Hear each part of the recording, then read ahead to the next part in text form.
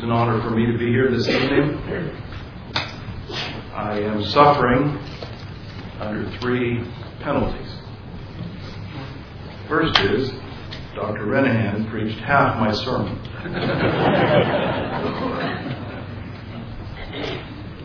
Second is, after Dr. Malone's irenic thoughts in the last hour, all I have left is shrapnel.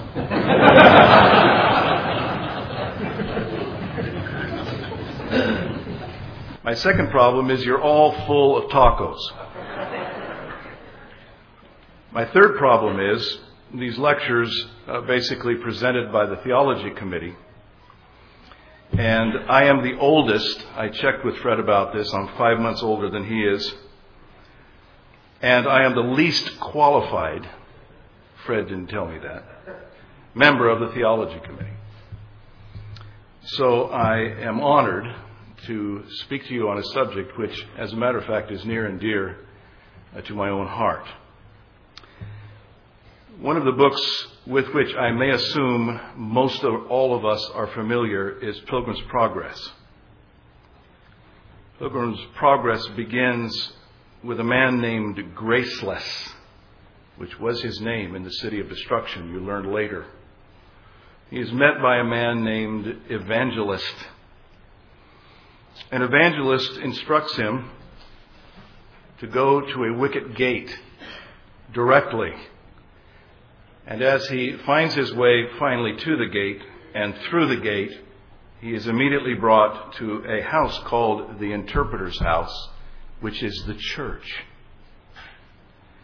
And he is shown various rooms in the Interpreter's House, the first of which he is introduced to the preacher and to preaching. In fact, Interpreter says to him, "I have shewed ye this picture first, because the man whose picture this is the only man the Lord of the place whither thou art going hath authorized to be thy guide." Preaching and the preacher. We are dealing with, and it has already been introduced and defined for us, the means of grace this week.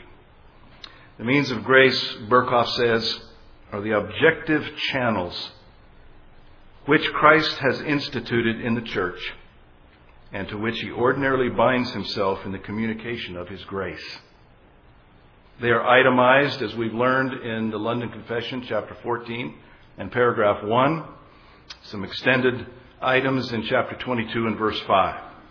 Or as John Owen puts it, the enjoined duty, the means of grace, are the enjoined duties of reading and expounding the Scripture, of singing psalms unto the praise of God, of the administration of the sacraments of baptism and the Lord's Supper, and of diligent preaching the Word, all of them with prayer. We have also learned already, and introductions are for throat clearing, so we're just clearing the ground. These must be instituted by God. As Warfield says, it is the essence of fanaticism to neglect the means which God has ordained for the production of effects. They must also be blessed of God. And this is a very near subject, is it not, to the regulative principle of worship. Perhaps you've heard these words before from Spurgeon, who said, "Whatever form of religion God has ordained, it is ours to practice without the slightest variation. And to alter any one of the ordinances of God is an act of dire profanation. However reasonable that alteration may seem to be, it is treason against high heaven and is not to be permitted in the Church of Christ. While the form of religion is not power, yet unless the form be carefully observed, it is not easy to maintain the power. It is like an eggshell enclosing the egg. There is no life in the shell, but you must take care you do not break it, or else you will destroy the life therein." And so this is an important subject. It is good that it's taken as our theme this week, I believe. I want to begin with 2 broad stipulations. I'm using the word stipulation in the way that it's ordinarily used in a forensic or legal context.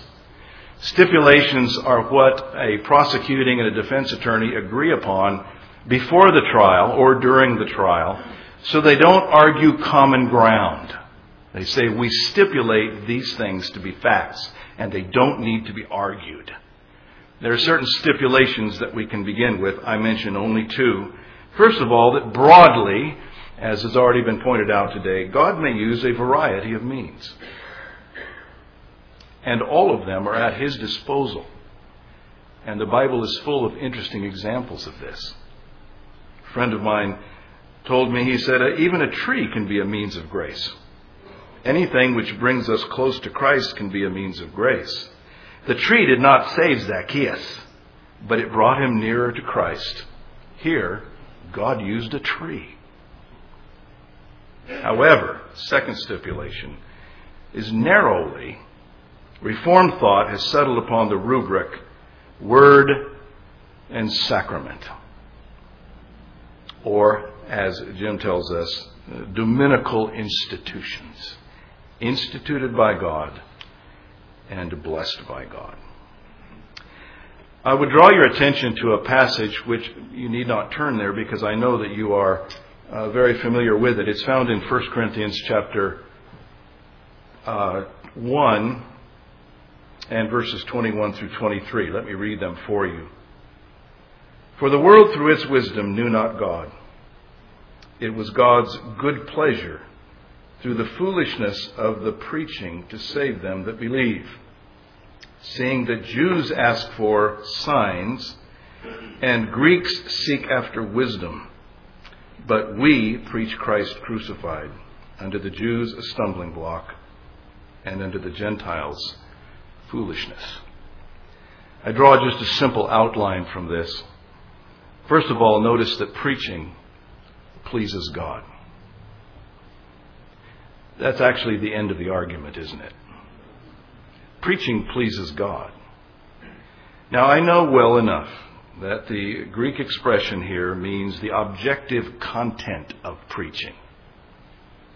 However, do not forget that it's the objective context of preaching preached. We can emphasize the first part, rightly so. It pleased God through the foolishness of the thing preached to save them that believe. Do not forget that it's the foolishness of the thing preached that God was pleased by to save them that believe. Simple outline. Number one, preaching pleases God. Outline part number two, preaching does not please men. The Jews seek after signs, the Greeks seek after wisdom. The Jews want activity and the Greeks want academy. Preaching pleases God. Preaching does not please men. What to do? Preaching pleases God. Preaching does not please men. What should we do? I do not underline in my Bible because usually a year later I go back and I think, what was I thinking? So I don't underline, but over the years, once in a while, I slip. And I underlined the first three words in verse 23. Let me show you again what's going on here. He says that God, in His good pleasure, was pleased through the foolishness of preaching to save them that believe, saying that the Jews ask for signs, the Greeks ask for wisdom, and then the first three words in verse 23. But we preach. Preaching pleases God. Preaching does not please men. So we preach. There's the answer to it. Truth is always more important than people. If that sounds strange to you, turn it around the other way. It can't be that. Now, preaching has been demoted and preaching has been deported from its rightful position as the ordinary means of grace. The reasons for this are manifold, and we haven't time to count them all. When my son, who's now 38 years old, was, I think, 4 years old, we went to a meeting at a church somewhere. I don't remember the reason we were there, but he and I went and we sat down. We were there somewhat early, and we just walked in the front middle aisle and sat down on the row. And he was sitting there quietly waiting for whatever it was to start. And finally I leaned over to him and I said, "Justin, what's wrong with this church?" We'd never been there before. And he leaned back over to me and whispered in my ear without any thought at all. He already knew what the answer was. He says, "Dad, the pulpit is not in the center." Ligon Duncan once said, "Faithfulness to the ordinary means of grace is not rocket science." Dad, the pulpit is not in the center. Something has displaced it. It's been put to the side. So preaching has been demoted. It's been deported from its rightful position. We are suffering nowadays with what I would call death from 1,000 paper cuts. One little thing after the other. And soon we find ourselves in deep trouble. And preaching has been displaced. Lloyd Jones, in his lovely book of Preaching and Preachers, says in the first chapter, "As preaching has declined, these other things have been emphasized." And he mentions, with his favorite word, abomination, a whole list of things that have encroached upon preaching. He mentions singing, testimonies, counseling, the printing and recording of sermons, and personal work. He concludes by saying all of this is at best secondary.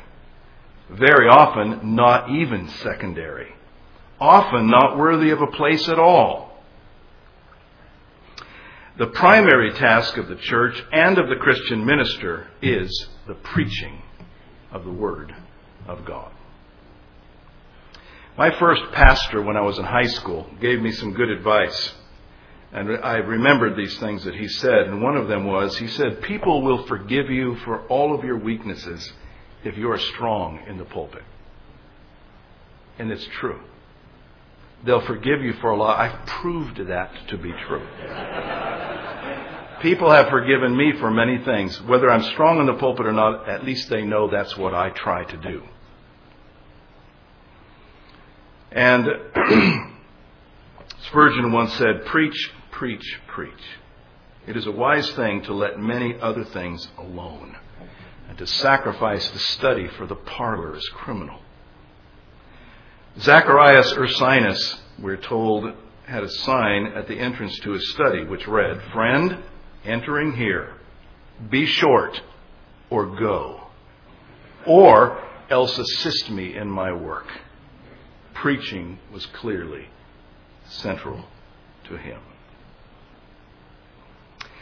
However, if we were to make a long list of the reasons for the declension of preaching, I think that the foremost reason or cause of the decline of preaching is bad preaching. Whenever something is not good, you usually replace it with something else. Calvin said, "At the very present day, there are many who are well nigh sickened by the very name of preaching, because there are so many stupid, ignorant men who blurt out their worthless brainwaves from the pulpit." I'm a little nervous about that quote because I don't know if Calvin would have said brainwaves, but whoever translated it supplied that word. Now, my point that I want to make this evening is made by this. I want to change my title.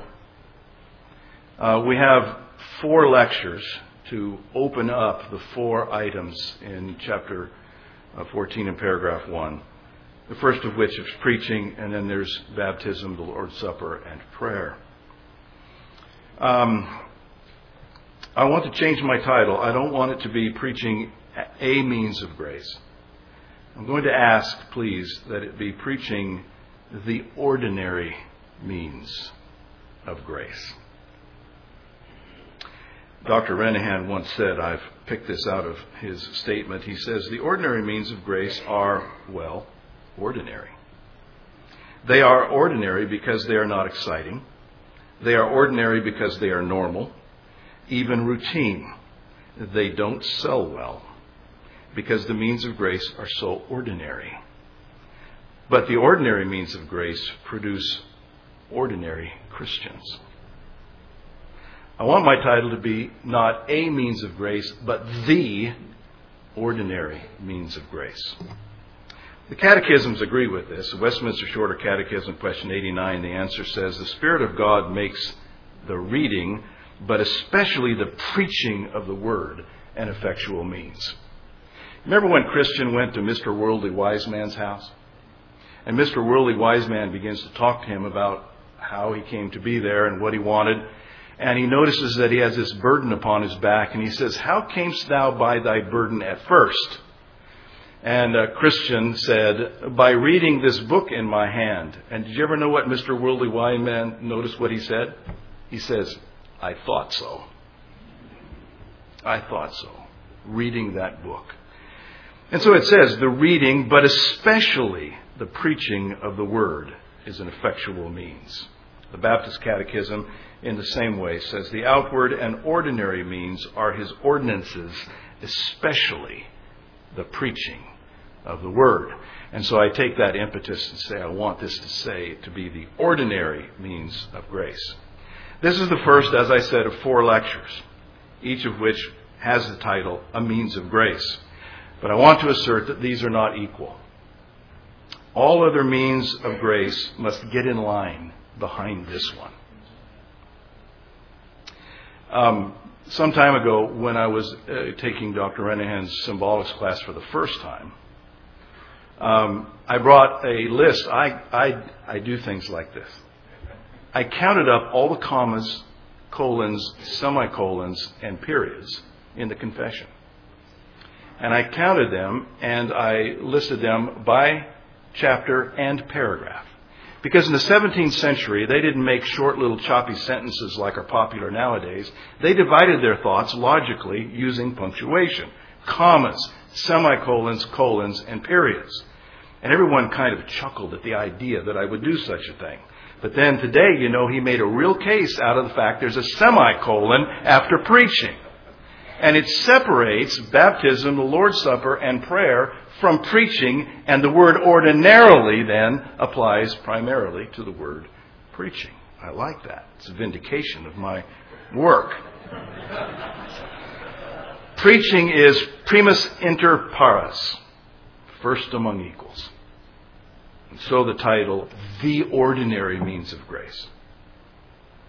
Herman Hoeksema once said, of these, the preaching of the Word is most important. Without the sacraments, the Christian, if need be, can live. But he can never live without preaching. Upon the preaching of the Word, therefore, the sacraments are dependent. Without it, they are meaningless and have no content. Donald MacLeod has said, though the supper is not to be marginalized, it certainly is not as what lies at the heart of the Christian life. It has its own importance, but the preaching of the Word is always more important than any sacrament. Other means assist our faith, but preaching assembles it. Lloyd Jones again says, the decadent periods in history of the church have always been those periods when preaching has declined. What is it that always heralds the dawn of Reformation or of a revival? It is renewed preaching. The chiefest thing of all, preaching. I cannot emphasize this too much. Preaching controls everything and determines the character of everything else. J.C. Ryle. The importance of preaching as a means of grace, the high value which the Bible everywhere sets on preaching. The pulpit is the place where the chief victories of the gospel have always been won. And no church has ever done much for its advancement in which the pulpit has been neglected. The Puritans were wont to say, I've caught several of them saying this, I don't know who was copying whom. They said, God uses sometimes contrary means, sometimes unlikely means, always weak means, ordinarily preaching. The ordinary means of grace. Now, my task this evening is different from those who will follow me. He who speaks to you tomorrow morning on baptism will not baptize you. Aren't you glad? I asked him. He says, no, I'm not going to do that. But mine is preaching. I must preach to you. I have to use my point in order to make my point. You see the difficulty. Because if I fail in the former, I've also failed in the latter. So all of these things are upon me. How are we going to do this then? Well, in the time remaining, I want to make 4 assertions. And these 4 assertions begin with this. Preaching is the ordinary means of grace. Number 1, because no other means enjoys the authority of preaching. And I would like you then to take your Bibles and turn to Romans chapter 10. This has already been alluded to today. Romans chapter 10, and I would like to read verses 14 through 17. Once again, this is a very familiar passage. Romans 10 and verse 14. How then shall they call on him in whom they have not believed? And how shall they believe in him whom they have not heard? And how shall they hear without a preacher? And how shall they preach except they be sent? Even as it is written, how beautiful are the feet of them that bring glad tidings of good things. But they did not all hearken to the glad tidings. For Isaiah saith, Lord, who hath believed our report? So belief cometh of hearing, and hearing by the word of Christ. No other means enjoys the authority of preaching. John Murray, in his commentary on Romans, in this passage says, the saving relation to Christ involved in calling upon his name is not something that can occur in a vacuum. It occurs only in a context created by proclamation of the gospel on the part of those commissioned to proclaim it. There is no need, he says in a footnote, to insert the preposition in before him. How shall they believe not in him, but how shall they believe him unless they hear the preaching? He goes on to say, a striking feature of this clause is that Christ is represented as being heard in the gospel when proclaimed by sent messengers. The implication is that Christ speaks in the gospel proclamation. In verse 17, Murray goes on to say, Paul says this in order to eliminate all doubt of what is encountered here. Again, verse 17, so belief cometh of hearing, and hearing by the word of Christ. There is something of an intramural debate among Greek students as to whether Greek has 5 cases or 8 cases. Some of you know what I'm talking about. I grew up with 8 cases. And so some things to me are not genitives, they're ablatives. All right? And that's what we have, I believe, here. Unless they hear from Christ himself. Herman Hoeksema again says, though through preaching you do not hear about Christ, but you hear him. A Christian may witness for Christ in the world. He may give an answer. He may confess his faith. But this does not make him a preacher. And this does not make his word a means of grace in the accepted sense. A preacher is not a person who merely speaks concerning Christ, but one through whom it pleases Christ to speak. Again, I say, no other means enjoys the authority of preaching. The Second Helvetic Confession, from which we get the crest of IRBS, the preaching of the Word of God is the Word of God. Or as Dr. Renehan says, the means of grace God has ordained is to bring the Pactum Salutis and the Historia Salutis to the Ordo Salutis. Now, if you don't know what all that Latin means, ask Jim, but be certain you have 45 minutes. James Stalker once said, and I quote these people because they say it so well, and I'm not smart enough to say it as well as they, so I read it to you.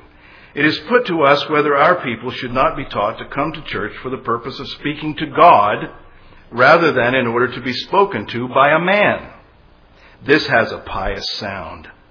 But there is a fallacy in it. Preaching is not merely the speaking of a man. If it is, then it's certainly not worth coming to church for. Preaching, if it is of the right kind, is the voice of God. No other means enjoys the authority of preaching. The Heidelberg Catechism on Lord's Day 31 identifies preaching with the keys. You know the keys of the kingdom? Whereby, it says, the kingdom of heaven is opened to believers and closed against unbelievers. Bobbing says, if a minister is not able to bring a message from God, his preaching loses all authority. Who gives him the right to put himself on a pulpit above them? Who would dare do this unless he has a word from God to proclaim? Charles Denson has said that the church has failed to account for the absence of a direct command in Scripture or its confessions prescribing personal evangelism. Without warrant, it has proceeded to issue the order where the creeds are silent. Such silence, however, is due neither to error nor ignorance, but because our fathers felt bound to say no more than Scripture and to place the people under no greater obligation than did the Scriptures. There is this notion about evangelism that grace somehow turns extroverts or introverts into extroverts. My experience has been just the opposite. Grace turns extroverts into introverts. It puts my hand over my mouth. What dare I say? Nothing has the authority that preaching does. Matthew Brennan, my dear brother, who I wish were here tonight, bless his heart, he called me one day about 3 weeks ago, and he said something so profound I wrote it down. He says, for years in Ireland we have paid attention to evangelism and not to the church. Now in Ireland we have no church, but plenty of evangelists. The reason for all of this is we have forsaken preaching, and nothing has the authority of preaching. Now my second point is this. I demand that this be the ordinary means of grace because no other means enjoys the atmosphere of preaching. Preaching is an event. It's an event existential. The existentialist philosophers like to use the term hic et nunc, here and now. It's something that happens in the context of God's assembled people. It's an event existential. It's what Brodus called electric sympathies. I don't know exactly what that is, but I know when I don't have it. Lloyd Jones said, this is the great mystery of the church. There is something in the very atmosphere of people meeting together to worship God and to listen to preaching. When you enter a church, a company of God's people, there is a factor which immediately comes into operation, which is reinforced by preaching. It is an atmosphere produced by what the Westminster says is sound preaching and conscionable hearing. The London Confession just says by hearing and preaching. The Westminster adds the words sound and conscionable. I think they ought to have left that alone. Spurgeon once said that true preaching and obediential hearing of revealed truth are an acceptable form of worship and the most spiritual in which the human mind can be engaged. Whitfield, Lloyd Jones tells the story, was once asked for a copy of the sermon he had just preached in order that it might be published. And this was his reply. He said, I have no objection if you will print the lightning, the thunder, and the rainbow with it. Lloyd Jones comments, you cannot put preaching into cold print. It is impossible. You cannot put preaching on paper. It is an atmosphere created and blessed by God. It is an event existential. I need to tell you a story. In 1983, I went to England. And as I was touring around London on my own, I went to Spurgeon's College. And there, it's a long story, I won't tell you all of it, but I came into possession, because of the kindness of a janitor, some of Spurgeon's own personal notes. Not one of those edited manuscripts that they're selling nowadays. No, his half page of notes written in purple ink that he took into the pulpit. It's my most prized possession in the world. And if you ever come to see me, I'll take it out and let you see it. When I got back to America, I decided, I think I'll take that sermon and Spurgeon's own notes and preach it next Sunday. So I was there with Spurgeon's own handwritten notes in the pulpit, and I was going to preach his sermon. And it was one of those many times that I failed most miserably. You cannot put preaching on paper. There is an atmosphere in the assembled people of God that enables it to be the ordinary means of grace. Richard Sibbes, the Puritan, said, "There are many that reject the ordinance of God. Is not, they say, reading of good books at home as good as going to church? Do not such confess that the rivers of Damascus are as good as Jordan? No, no, we must come to heaven by the foolishness of preaching." Preaching is the ordinary means of grace, first of all, because no other means enjoys the authority of preaching. Number two, no other means enjoys the atmosphere of preaching. Number three, no other means enjoys the accuracy of preaching. Preaching, if it is of the right kind, is well prepared. There is thoroughgoing explication of the text. There is balanced inference. There is forthright application. And all of that takes time and is hard work. But it adds up to the accuracy that belongs to the Word as it is preached.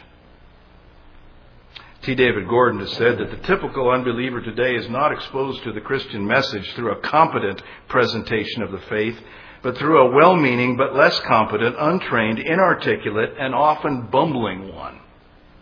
The impression is often left that the Christian religion itself is confused, inarticulate, and subjective. There is too much at stake to turn evangelism over to those who are unwilling or unable. When people who are either uncalled or not gifted to evangelize attempt to do that for which they are not equipped, they inevitably do it badly. Their good motives cannot overcome their inability. Efforts are not enough in any area of life. Efforts to be effective must be competent. Evangelism must be done, but it must also be done well. And nothing does that other than the prepared preaching and the prepared preacher in the atmosphere of the gathered people of God. Why do you think evangelists sent graceless to the church and to preaching? The fourth and last thing that I would submit is that no other means enjoys the agenda of preaching. It is argued, and I think the argument has merit, that the sole recipient of the Great Commission in Matthew 28 must be the church, not the individual. The argument is because of the command to baptize. So it's not submitted to the individual, because the individual cannot baptize. Baptism is a church ordinance. And therefore, it is handed down from the apostles to the church. And I think that's a valid argument. But it's not the strongest argument to make that case. There's another argument that usually is missed.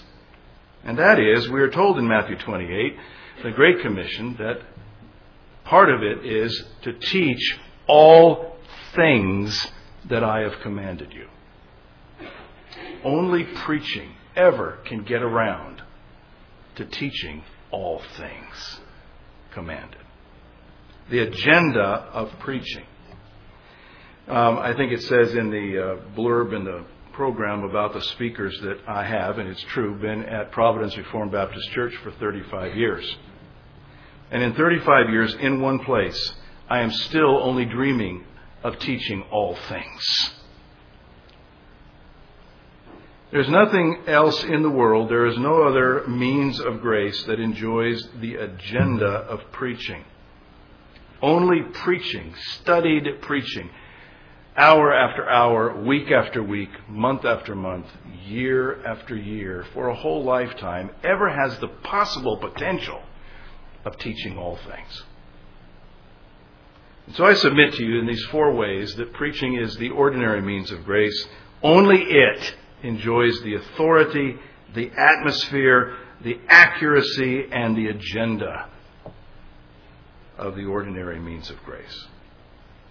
I have enjoyed over the years thinking about Ezekiel. Ezekiel in chapter 37. You all know the passage. There's songs been sung about it, about the dry bones, the ankle bone connected to the knee bone, or the leg bone and the knee bone, the thigh bone. Hear the word of the Lord. Ezekiel is taken there and he is set by a valley. And the valley is full of bones. And he is asked by God, first of all, to survey the bones. And he comes to 3 conclusions. Number 1, there are very many. Number 2, they are very dry. And number 3, they are very dead. Ezekiel learned something very important at that point. Then he's asked the question, can these bones live? And he gives a good answer. Lord, you know. And then God steps to his side and says something that probably startled Ezekiel. He said, Ezekiel, preach to the bones and say, hear the word of Jehovah. And he did. And there was a noise. Spurgeon says that the noise was the outcry and complaint of the bones being brought back together. They didn't like being caused to move. So there is this movement. I wonder if Ezekiel thought anything was going to happen. This is just a test. But something began to happen. And so if you keep reading, you'll find that God again steps to his side because perhaps he was dumbfounded and had stopped. God calls upon him and he says, now, Ezekiel, that something has begun to happen, prophesy, preach to the bones, and tell them, hear the word of Jehovah. And sinew and flesh came upon the bones, and they stood up, we're told, an exceeding great army. Then God comes to Ezekiel the 3rd time, and he says, guess what? Ezekiel, preach to the bones. Hear the word of Jehovah. There's something instructive about that. We tend to think that certain means apply at certain times. There is never a time that preaching does not apply. Before anything had happened, he was told to preach. When something began to happen, he is told again to preach. And after they stood up an exceeding great army, God again tells him, now is the time to preach. Not something else, not something more, the same thing. Before, during, and after. One means of grace, preaching. J.C. Ryle said, my own private opinion is this. We have lost too much sight of apostolic simplicity in our work. We want more men of one thing. Men who make everything secondary to preaching. Again, Lloyd Jones said, the chiefest thing of all, preaching. I cannot emphasize this too much. Preaching controls everything and determines the character of everything else. Or as the Puritans say, God uses sometimes contrary means, sometimes unlikely means, always weak means, but ordinarily preaching. Let's bow together in prayer. Our Father in heaven, we have gathered together this week, and our purpose in doing so is to study the means of grace. We pray that we not only benefit from our study of the means of grace, but we might benefit also from those means of grace upon us. We thank you for what we have heard today. Thank you for the means of preaching and that we have heard it. And we pray that throughout this week you would be pleased to bless your word for your glory and for our good we ask it. For we ask it in Christ's name.